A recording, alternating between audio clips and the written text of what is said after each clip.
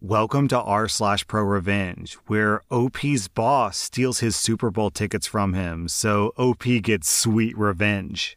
Our next Reddit post is from Branzanon. I'm a huge 49ers fan, the rabid, all-day tailgate in the parking lot type. A few years ago, we made it back to the Super Bowl. I was working at a consulting firm with a handful of accounts that I would interact with directly. One client in particular knew how big of a 49ers fan I was. I was the day-to-day lead on his account. He really liked working with me, and we became friends, often grabbing drinks or dinner after our meetings. He had access to a pair of extra company seats to the game, and as a thank you, wanted to give them to me as a gift. He passed the tickets over to the partner on the account, who I'll refer to as Dickhead Partner, to be given to me as a surprise. The game came and went, we lost, it sucked. The next time me and the client met, we went to get drinks afterwards, and he mentioned, "Hey, by the way, why didn't you go to the game? I heard someone else was in your seats." I asked, "What game?" And he said, "The Super Bowl." Confused, I answered,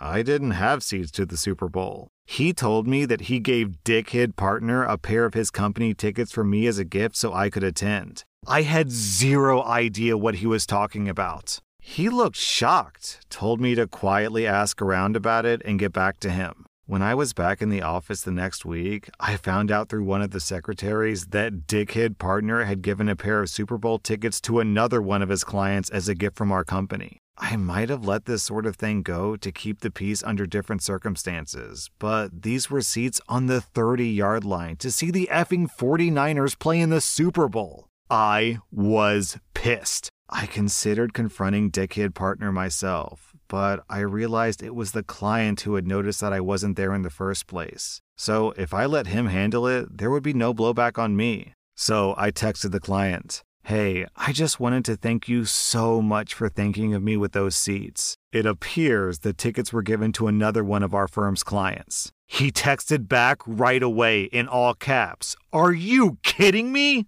Then he said, "Pretend I never told you. Let me handle this." He followed up with me about formulating a plan. A few days later, we were asked to come down for a meeting in their office. The client requested the partner be present, which wasn't entirely unusual. So Dickhead Partner and I hopped a flight the next week and headed over to their office. Little did Dickhead Partner know, my client had orchestrated a wonderfully awkward little show to catch him red-handed. When we entered the conference room, it was all the usual suspects, along with one woman in her 30s who we didn't recognize. My client immediately makes introductions. "Dickhead Partner, this is Stephanie such and such, VP from another department. She wanted to sit in on this meeting." "Oh, OP, I'm sure you must already know her from the Super Bowl." She then responds as she goes to shake my hand. "Oh, I don't think so. Did we meet there? I'm sorry if I forgot." The client responds, "Geez, Steph, how much did you have to drink? They were sitting right next to you." The client looks at me and I say,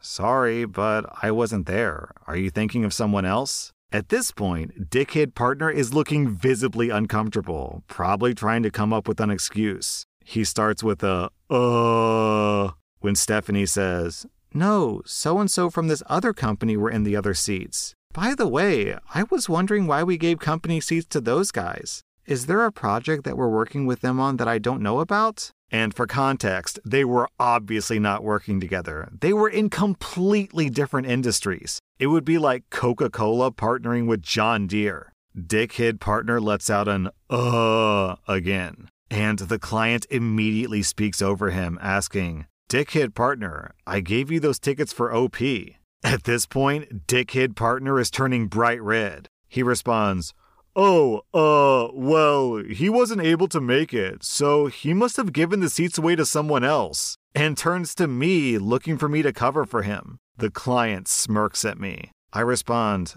what are you talking about?" "Client, you gave me tickets to the Super Bowl?" Client suddenly raises his voice. "Dickhead Partner, those tickets were a personal thank you gift from me to OP. Did you give them away to someone else?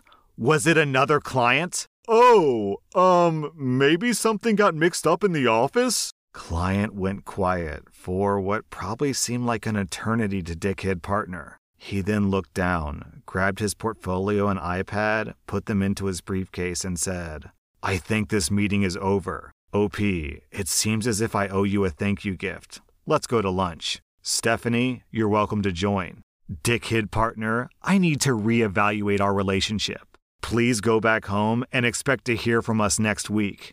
Dickhead partner suggests that he would like to join us for lunch, presumably to do damage control, and Stephanie sternly tells him, I don't think that's a good idea. Then she asks the front desk to see Dickhead partner out. As soon as Dickhead partner is in the elevator, we all break out laughing hysterically. Stephanie wasn't really a VP, just an employee at the company who the client had drafted into helping with his pre-planned meeting skit. But she did end up coming to lunch with us and was a fellow 49ers fan and was a total blast to hang out with. On our way to the restaurant, I got a desperate text from Dickhead partner saying I needed to cover for the firm and that we could discuss things when I got back. I replied, yes, we need to talk, but I'll see what I can do. Client told me to wait a couple of hours and then respond to him. 1. To expect invoices for the resale value of the Super Bowl tickets. Resale value is way above face value. It was over $10,000, as well as our lunch. The client picked a pricey spot and made a big show of overspending, and that he expected them to be paid immediately. 2. Expected that I be given a direct apology.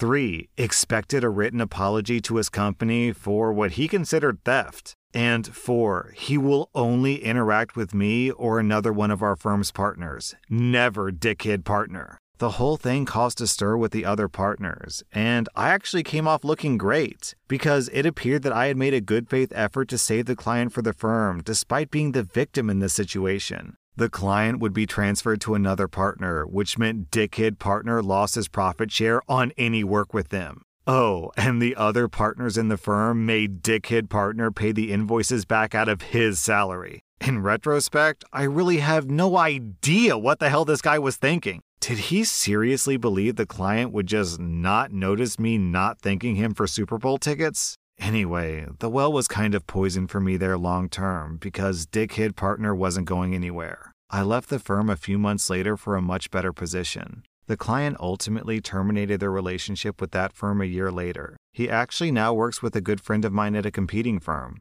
I'm still pissed that I missed out on seeing the Super Bowl, even though we lost. I'm hoping that we make it back this year so I can finally go to one in person. Go Niners! Yeah, I'm with you, OP. What exactly was this guy's plan here? Why would he think that you would just never mention free Super Bowl tickets to the guy who got them for you? At the very least, he should have pulled you aside and been like, look, I screwed you over, but you have to lie for the company or you're fired, or something like that. But I guess he was sleazy enough to steal your tickets, but too much of a coward or too stupid to confront you about it afterwards. What a doofus. Our next Reddit post is from SpongeBob No Pants. Last summer, I bought a house trailer and decided to rent it out. It needed some work, so I posted 2 months free rent for putting carpet down in the living room, hooking up the hot water heater, and putting in a toilet. I got a nice couple with a newborn willing to do it. Great, we had no lease and it was month to month. They paid no security deposit and rent was $450 a month. They did the work, so I didn't ask for rent for 2 months, and everything was fine. Side note, there's a few little state laws that come into play here. If you don't pay rent for 3 consecutive months, you're considered a squatter, which means the landlord doesn't have to fix the property and can actually padlock it and deny you entry. If you're on house arrest and get formally evicted, you could be violated for it. Also, you can be formally evicted even if you've already moved out, so the landlord can get rent due. Fast forward 5 months, and they still haven't paid rent. Yeah, they had a newborn and they were young and they didn't have a lot of money, but somehow the husband had $1,500 to spend on a new engine for his project car. They can afford to go out to eat and spend money on electronics, but no rent. So after that 3rd month, I did nothing. The weather was turning cold. I didn't put in a furnace like I promised, and if they hadn't had a newborn, I would have padlocked the house. They were bragging about their tax refund. I gave them a chance to catch up, and they basically said that they knew their rights and they were in a rent strike. Illegally, I might add. You'll see that later. Then COVID happened. The husband got laid off, so I gave him a break. When he went back to work, I asked for back rent again, and I was told to F off. I finally had enough. I told them they had 14 days to get out, or I was doing a formal eviction, and seeing as how he was on house arrest, he knew what that meant. Honestly, I was trying to keep him from having to go back to jail and keep an eviction off their record. I was trying to be nice and civil. So they left and I cut my losses, until I checked the property. Everything they put in, they removed. Everything they got free rent for was gone. I got pissed and filed for a formal eviction. It didn't go as they hoped. They said that I didn't provide heat, so they went on a rent strike. Only they didn't file that with the courts or hold the money aside. They just thought they could stop paying rent. What they put into the trailer was less than the rent. The judge agreed with me. Then the husband started slamming my character, so I said, "Well, you didn't tell me that you were going to be going on house arrest when you rented the property." Before, the judge looked bored, but with this, he perked up. He asked them if that was true. They responded that it was, and the judge said that he was ready to make his ruling. I received 15 months back rent at $450 a month and $2,000 in damages because the way that they removed the stuff caused a lot of damage. And as for the husband, the judge said that he had no choice but to turn the eviction over to his parole officer. Fast forward to this month. The husband's house arrest was violated and he was arrested. They actually had the nerve to ask me to speak on his behalf.